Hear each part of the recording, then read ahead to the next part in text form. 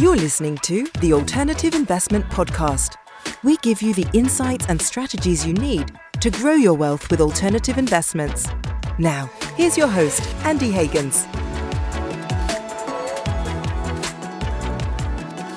Welcome to the show. I'm Jimmy Atkinson, and on today's episode, creating wealth through franchising. And we'll also talk about, is franchising a good investment in an uncertain economy? I'm very excited to be joined today by Kim Daly, one of America's top franchise consultants. She's also a business coach, podcaster, author, and speaker. Kim, thanks for being here today. Welcome to the show. Thank you, Jimmy. I'm excited to be here. Excited to have you here, Kim. And Kim, I'm sure everyone in our audience of high net worth investors has some level of familiarity or preconceived notions about franchising already. I have my own preconceived notions, but I want to hear your take on franchising. What is it exactly? Love that you recognize that it's probably a preconceived notion. So this is the whole reason that Kim Daly even has a job or a business. So franchising is nothing more than buying down the learning curve of starting a business because you're partnering yourself with people who've already figured it out. So you're buying that ready-made toolbox there, that includes their marketing plan, training for you and your staff, technology. So you don't have to come in as an expert. You don't ever have to have owned a business before even to be a successful franchisee. So you're partnering yourself with people who figured it out. So when you're exploring a franchise, this is where I bring my the attention of all of my candidates to. I want you to look up from the widget what the business does, because everybody thinks that is what is most important. But at the end of the day, that's of very minimal importance to who you're partnered with. You want to find people that have a track record of success that gives you confidence that when they project forward to that vision of where they want to bring this brand, you get bought into that because you look at what they've done in the past to say, well, if past performance is some indication of future capability, I feel good about that. You want to look at their financial capability because it costs a lot of money to build a franchise brand, and it doesn't come from royalties in the beginning, right? So the franchisor needs to have proper capitalization, as does every good business. And you want to buy into that vision and their culture. So my whole coaching practice, when I help people select the right franchise for their dreams, it starts with their goals and dreams and then matching them to the right opportunity. But then it's getting them focused on these characteristics, the people. You are buying a partnership. That's what you really are getting in a franchise. Yeah, that's really interesting. The product that's created or manufactured or whatever by the franchise is almost secondary to who you're partnering with and the process within the business. Do I have that right? Yeah, always, Jimmy, because think about it. If we go back to 2020, right? Widgets did not reopen doors, right? Leadership is what adapted products and opportunity and reopened doors, help, to mitigate the fear and help franchisees feel confident that they could get open again. In the title, you said, franchising in an uncertain economy. So widgets don't adapt on their own, right? It's the leadership of the franchise that is helping to grow and adapt the opportunity for you, the franchisee, in a recession, in a struggling economy, or if competition comes in and changes the way everybody has to behave, right? Because that is business ownership, right? We can't be afraid of the competition.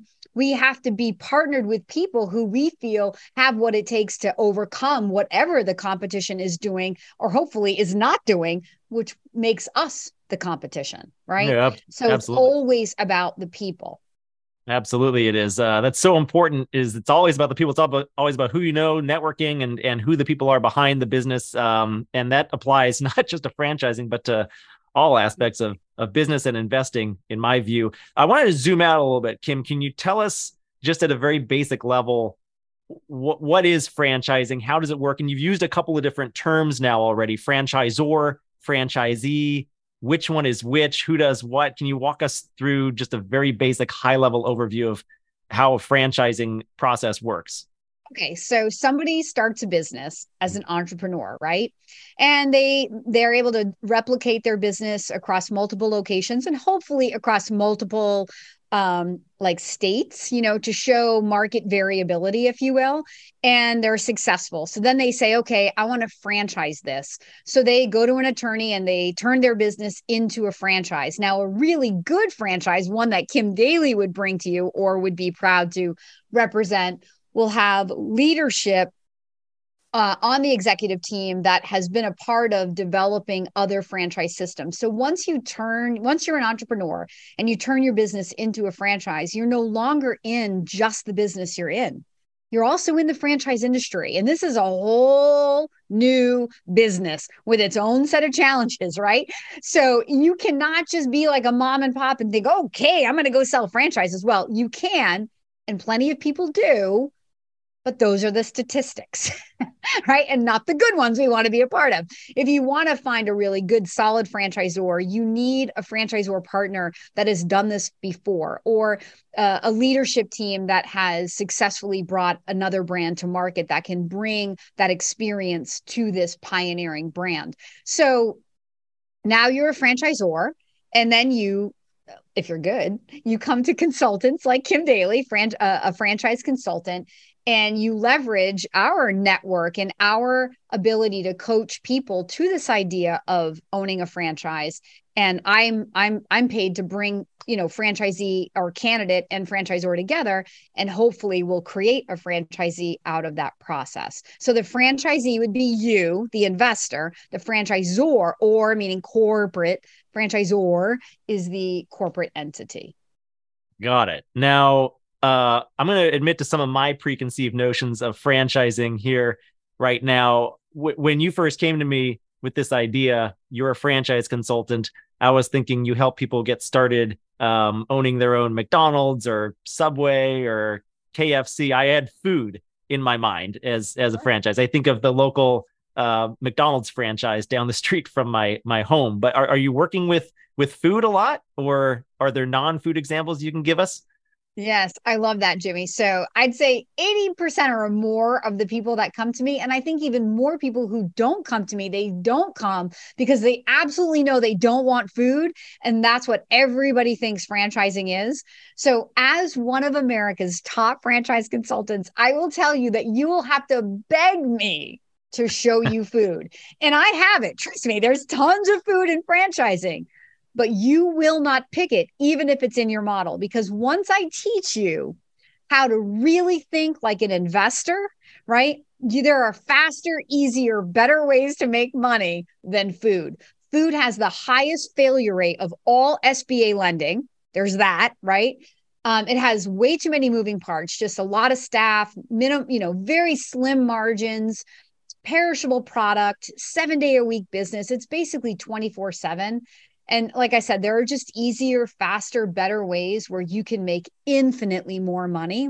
So I particularly love, like, people will say, well, what's the best franchise to get into, Kim? Well, I don't really have like the best franchise, but I have the best characteristics.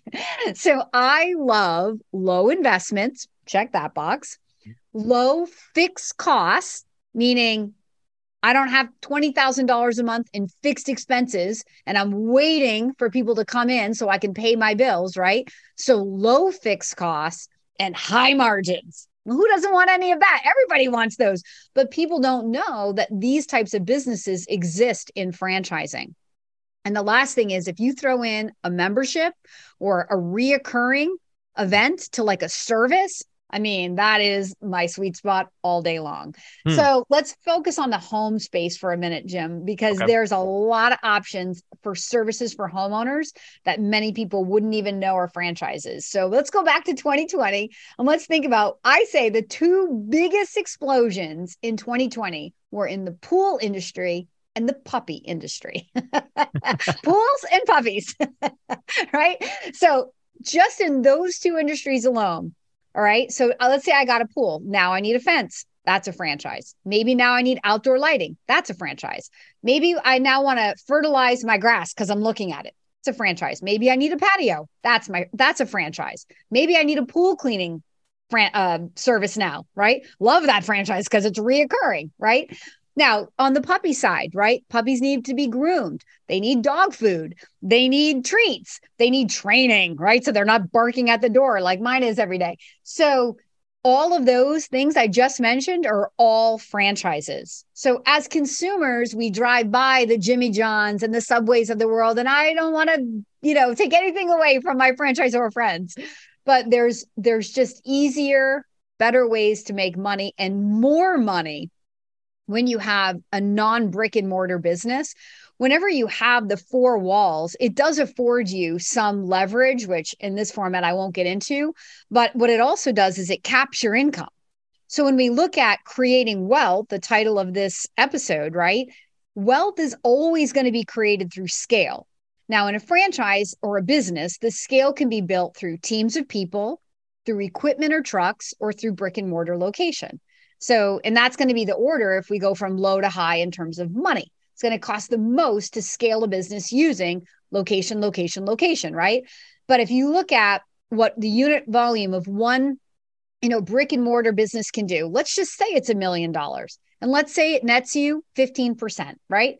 As a part-time owner with a manager in place, after all expenses are paid, you're making 150 grand, but you're like, but I want to make $500,000. Well, you need the opportunity to scale to 3 of those, and whatever it costs times 3 in your market. Now let's compare that to something that's, again, more home-based or a service-based where you're buying a territory. And let's say the franchisor says to you, hey, Jimmy, our market is defined as a population of 200,000 people. And let's say that you go out and you talk to the number one franchisee in the system. And let's say he's knocking it out of the park. Let's say his business does $5 million a year. And let's give him a 20% margin. So he's netting $1 million on that, right? 200,000 people, maybe he actually owns 2 or 3 territories. So he paid 2 or 3 franchise fees in the beginning to have the ability to expand into 600,000 people. But then you go and you ask him, how many customers are you regularly serving out of the 600,000? And I'm just making up these numbers. But let's say that he says, I have 1,000 customers. And he's like the number one guy in the system. So you have 600,000 people across 3 territories that only cost you a franchise fee times 3, right? Versus if a storefront costs you $500,000, now you've got, $500,000 times 3.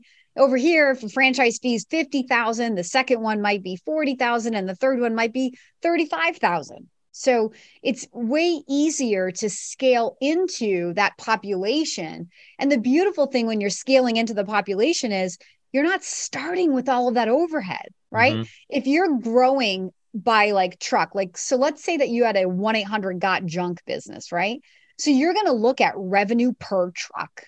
So you may take 3 territories. Let's say the franchisor says each territory maxes out at 4 trucks, let's just say.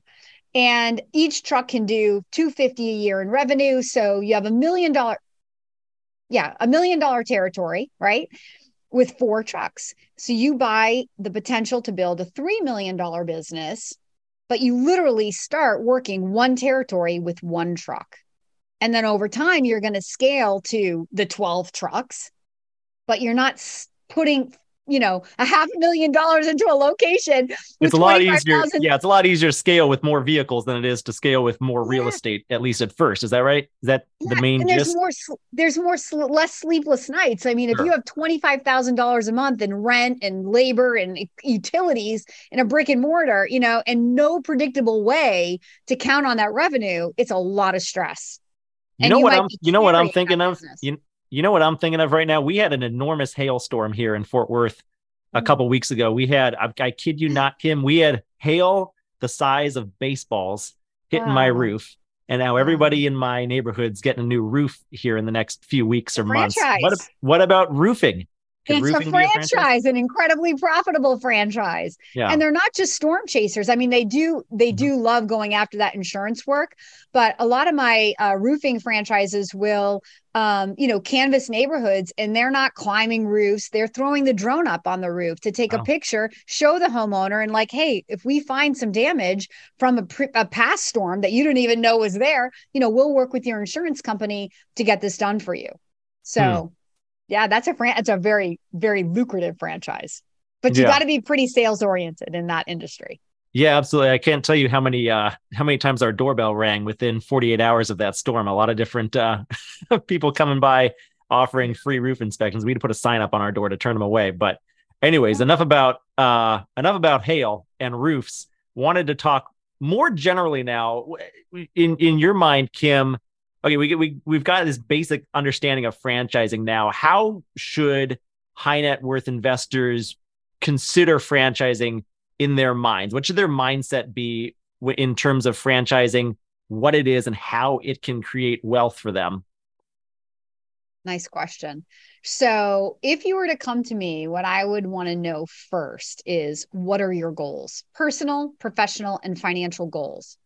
I'm infinitely more interested in what you want out of the business than what the business does, right? So once I'm clear on what you're using the business for, like people will say to me, Kim, if they, let's say they have a corporate job, I worry about the stability of my job. If a recession happens, I'm going to get laid off. Like I've got kids going to college, it's going to interrupt my retirement planning. I need another income stream that I own and can control. That is a story I work with all day long. Or let's say that you're super real estate heavy, but right now the interest rates are high, the market is high, it's too expensive to buy another property, but you have some money, you're looking for some diversification. A good semi-absentee franchise investment fits into that as well, right?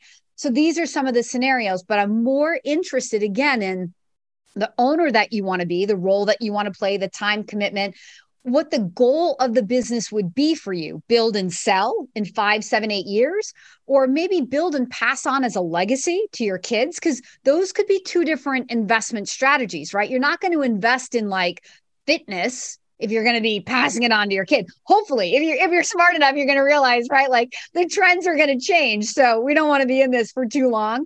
But if you are building something that you want to build and get a child involved in and maybe leave, you could think things that are long-term sustainable, like laundry, right? Like it's not going to change too much, right? So those different strategies make me, the consultant, think of different industries and even different franchisors. So we start with the end in mind and then we work back. And then I'm the one that kind of brings the widgets or the actual brands that match those goals. So the first thing you should do if you're a high net worth individual thinking about a franchise is why? Why do you want a business? Why do you want a franchise business? Right. And then what do you want out of this? Once you're clear on that, I'm telling you, finding the right franchise, the elusive right franchise, it's so easy, right? When people come to me like, oh, I looked at franchise, I couldn't find the right one. Well, they weren't right, right? When you are clear on what you're using the business for, the business is just the vehicle creating an outcome in your life. Selecting the right one becomes so easy, especially when you know what I know, you have the relationships that I have, which I'm going to give to you. Yeah, we've talked about some of the characteristics, I think, of what a successful franchise business looks like, some of the characteristics that you like to look for. And okay, now we're talking about the mindset of the investor, what he or she wants to get out of the business. What are some of the key habits that you see with successful franchisors and franchisees? What are some of the habits of success?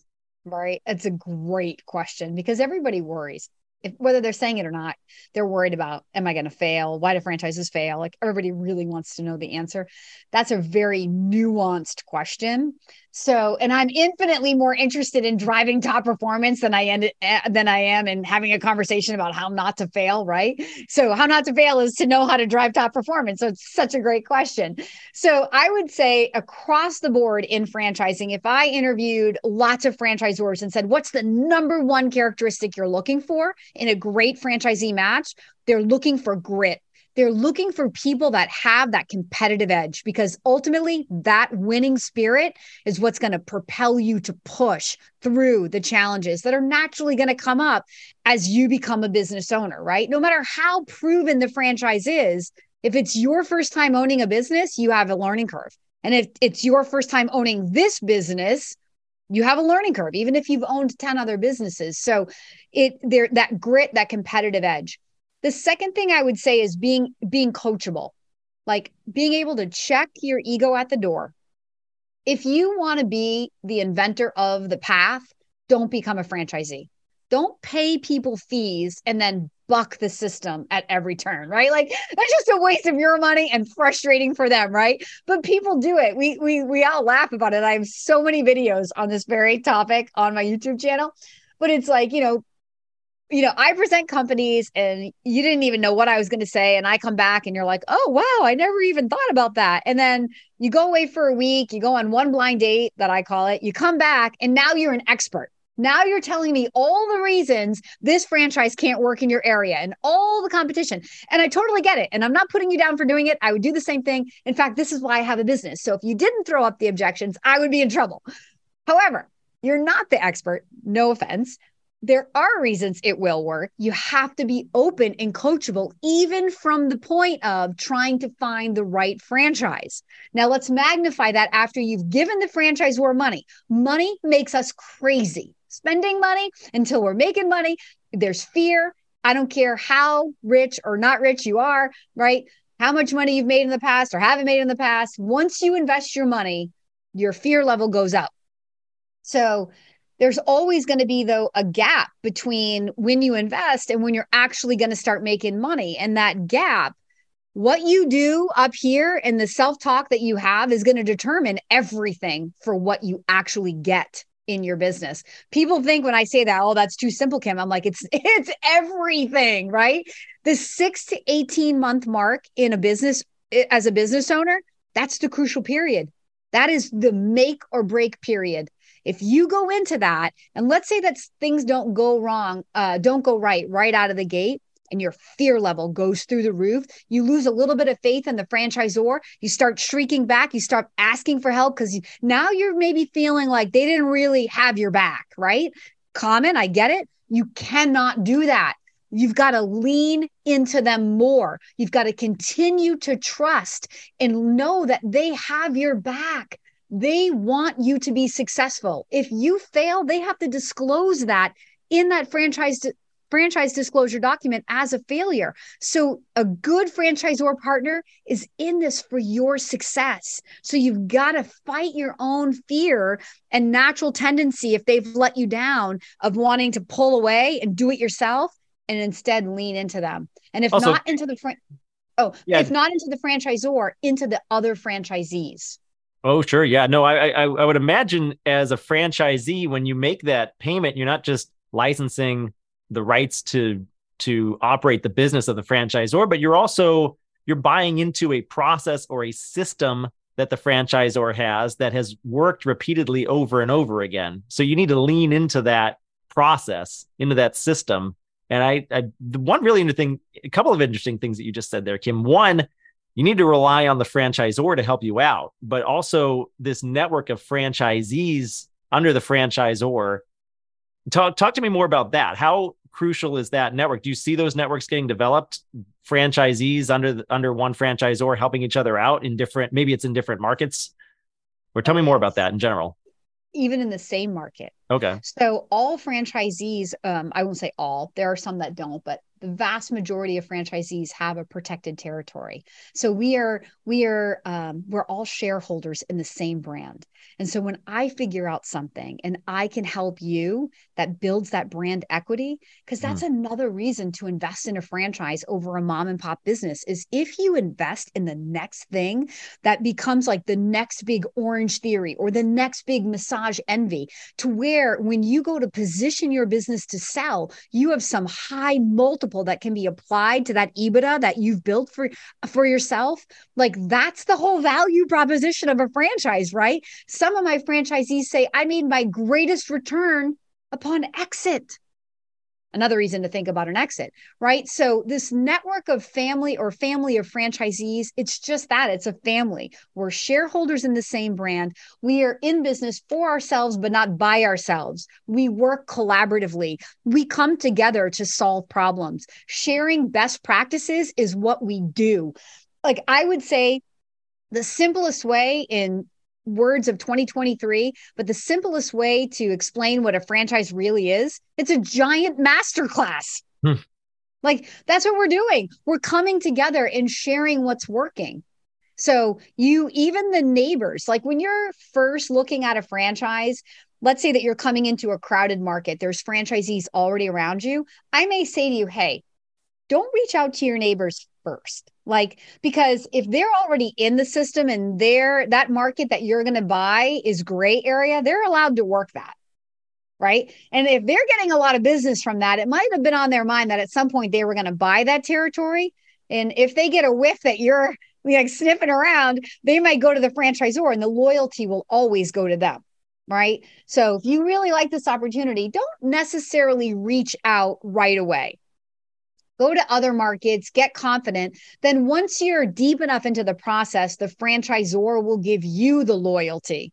And that's when it would be okay and safe, because now it's your territory until you decide whether you want it or not. So even if the neighboring franchisee did, call in, they would say, hey, sorry, we're going to wait for Jimmy to make his decision. He's gone through 3/4 of our process. We believe he's going to say yes. So then it goes from maybe being like a little competitive with you because they might try to talk you out of it so you don't buy it, to, hey, welcome to our family. Come on in and let us show you what we do.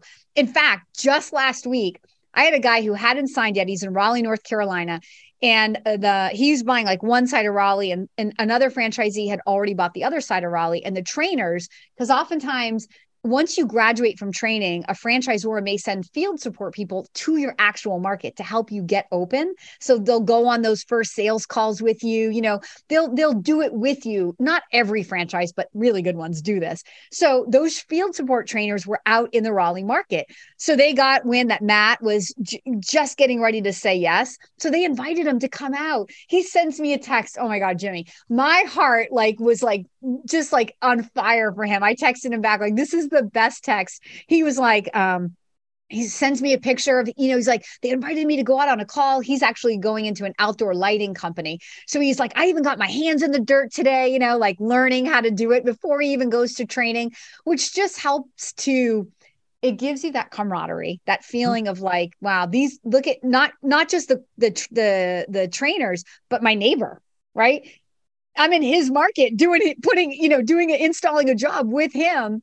And that feeling of like, we're going to be friends right from go. And he hadn't even signed his franchise agreement yet, but just seeing and being a part of it lowers that fear. Like, I got this. Okay. There's going to be a lot to learn, but this is going to be fun for me. And he got a kind of a taste of like what it was going to be like to say yes. So this morning when I talked to him, he was like, oh, I'm signing that franchise agreement on Wednesday. No, that's great. I mean, there's a lot to that, having that network, having safety in numbers, knowing you're not going it alone, knowing you can rely on other franchisees. That's something that I hadn't considered, versus, doing your own mom and pop thing without that support network. That's a great benefit to working in franchising. Kim, who are your clients typically? Are they people who want to buy their first franchise or license their first franchise, or do people come to you and they've already been in the franchising game for some time? Whom do you help typically? Yeah, I'd say both to your question, because I've been doing this for over 20 years. So I have, maybe you could tell us a little bit more about your history, how you got into this also, and then how many people have you helped? Okay. So loaded question. Let's just go back to the first part of that was who are my ideal candidates. So I like people that just have a little measure of pain in their life, Jimmy. That's, whether they're real estate investors who are looking for diversification, too heavy in real estate, or interest rates have them scared off at the moment. So let's diversify. Sometimes real estate can make you real equity heavy, but not cash flow consistent, especially in the early days. And so then a nice cash flowing business, right, that can also provide some tax shelter and build equity long term can be thrown into the mix. But I also, for the first 18 years that I was a consultant, I worked almost exclusively with W-2 employees looking for more, people who just hated their job, hated corporate life, were in career transition, had already been let go or feared being let go.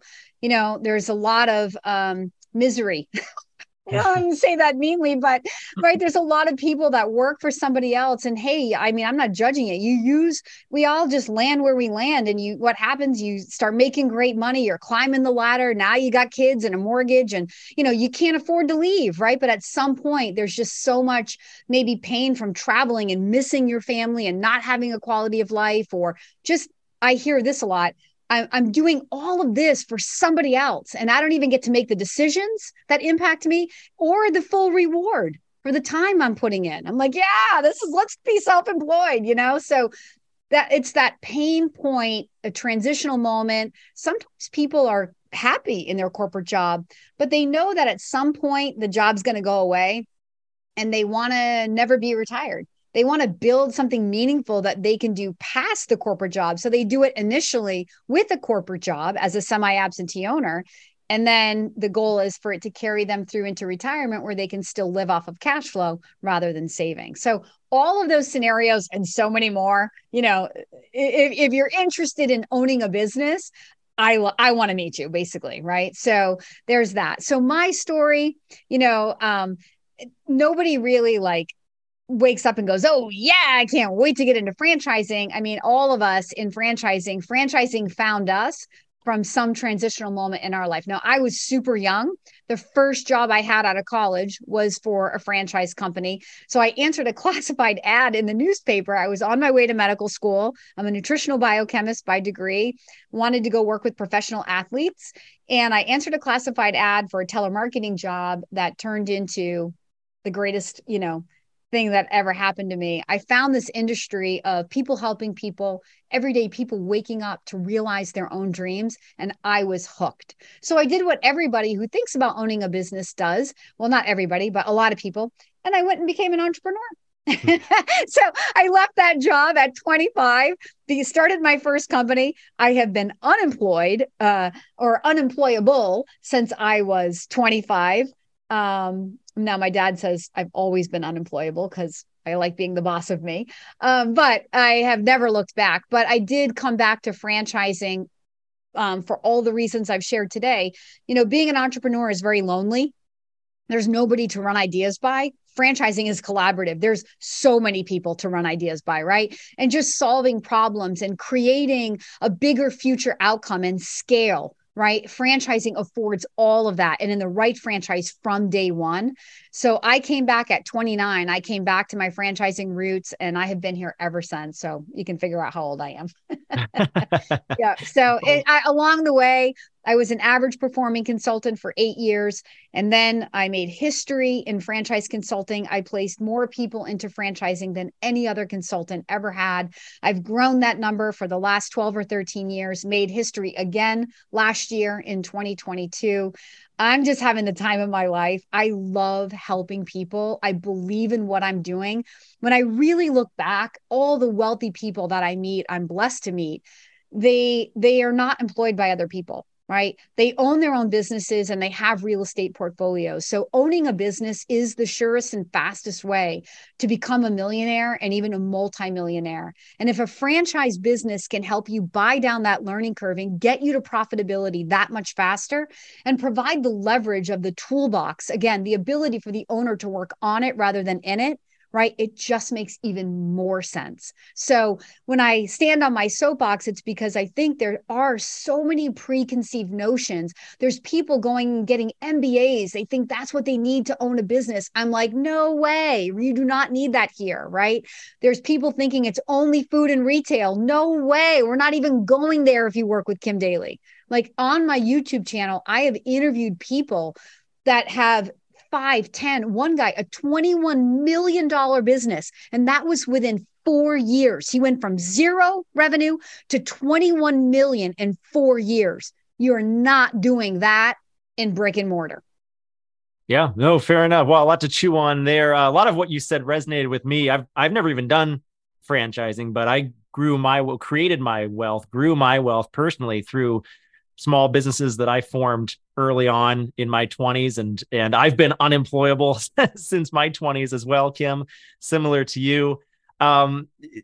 Really just, I'm curious now, actually one other thing I wanted to kind of pick up on what you said there, Kim, was I feel like, is it fair to say that you're not selling franchising opportunities as much as you're selling dreams, selling the dream of business ownership, selling the dream of passive income or extra income? I think those are some of the solutions or the features that you're selling more than you're selling actual franchising opportunities. Because I don't know if, like you mentioned, people don't wake up one morning and say, "Hey, I want to get in the franchising game."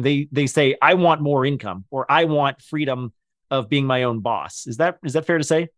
Always. I am 100% selling freedom. Franchising is just the vehicle to drive the outcome, personal, professional, and financial. Correct. Good. With that, and we already kind of went through some of the top reasons why investors consider owning a franchise. What are the reasons why they go into it? But what are some of the options for investors or business owners who are looking at this path? And then alongside that, what are some of the risks of franchising? So when you say options, do you mean like specific brands or ways to invest? Clarify that for me. Yeah, ways to invest and different types of businesses that are, I guess, different ways of getting. What I meant was different ways of starting, different ways of getting involved from the get-go. Yeah. So like any other bit, like any other business, you can definitely be an owner operator. Like if you love the idea of coming in and taking that business on head on, do it. Like that's the surest path probably. But there also is the full-time executive owner where you'll have some kind of manager also to work alongside you. And then there's the semi-absentee owner, which is where you're part-time, but your manager is full-time for you, right? Then in addition to that, there are things called regional development rights. So a regional developer is like a sub-franchisor. A lot of big brands like Massage Envy, I think even Orange Theory Fitness came to market with a regional developer right. So this is an opportunity for you to come in and like buy the whole state of, well, you wouldn't buy the whole state of Texas. You'd probably buy, that's a lot of people. You'd probably buy a population, maybe that would encompass, let's say Dallas. And then you would work alongside of consultants like Kim Daly and the franchisor to find people to actually own and build out the individual stores. So let's say they say that Dallas can hold 35 stores of X or whatever. And typically this regional developer strategy is more in a brick and mortar environment where there's a real estate component because it's got to be the right real estate, right? And a construction component that needs to be overseen. So the idea for the franchisor is we're going to award a regional person to own that market. So they have an equity stake in helping the individual investors find the right location and get up and going.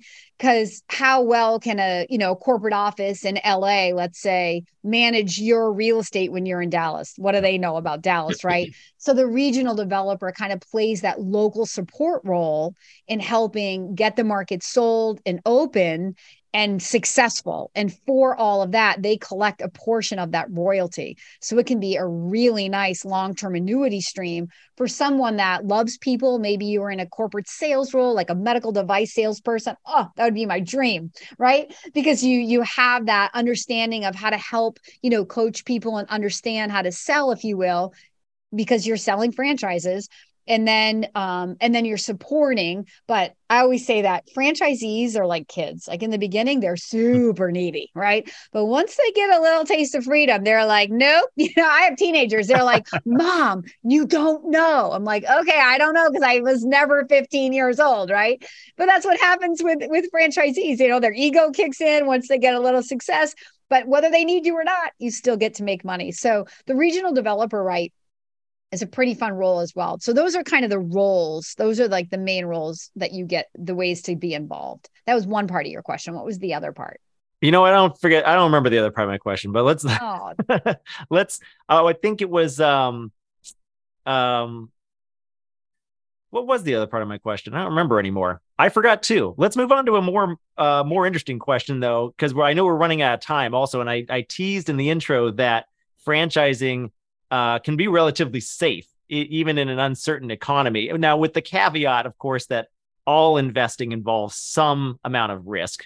Totally. Kim, why do you feel like franchising is a relatively safe investment, even in these turbulent times that we're in, economically speaking. Yep. And I think that was actually, Jimmy, part of the question you asked me before had something to do with so let's answer that question. So the whole reason to invest in a franchise is to be partnered with people. So you're not out there on an island trying to solve all of the problems of the business on your own, right? When you're leveraged with people that can come together collectively and put ideas together collaboratively, you have national buying power from vendors. Maybe you have access to even better vendors if you're selling a particular product to keep your margins at the lowest, your cost of goods at the lowest, so your margins can be maximized, right? So, you have people to lean into if the competition is changing the market.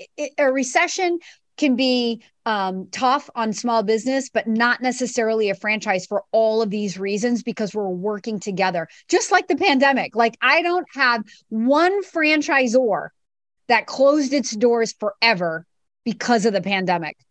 I have fitness franchisors that continued to sell and open fitness locations in 2020.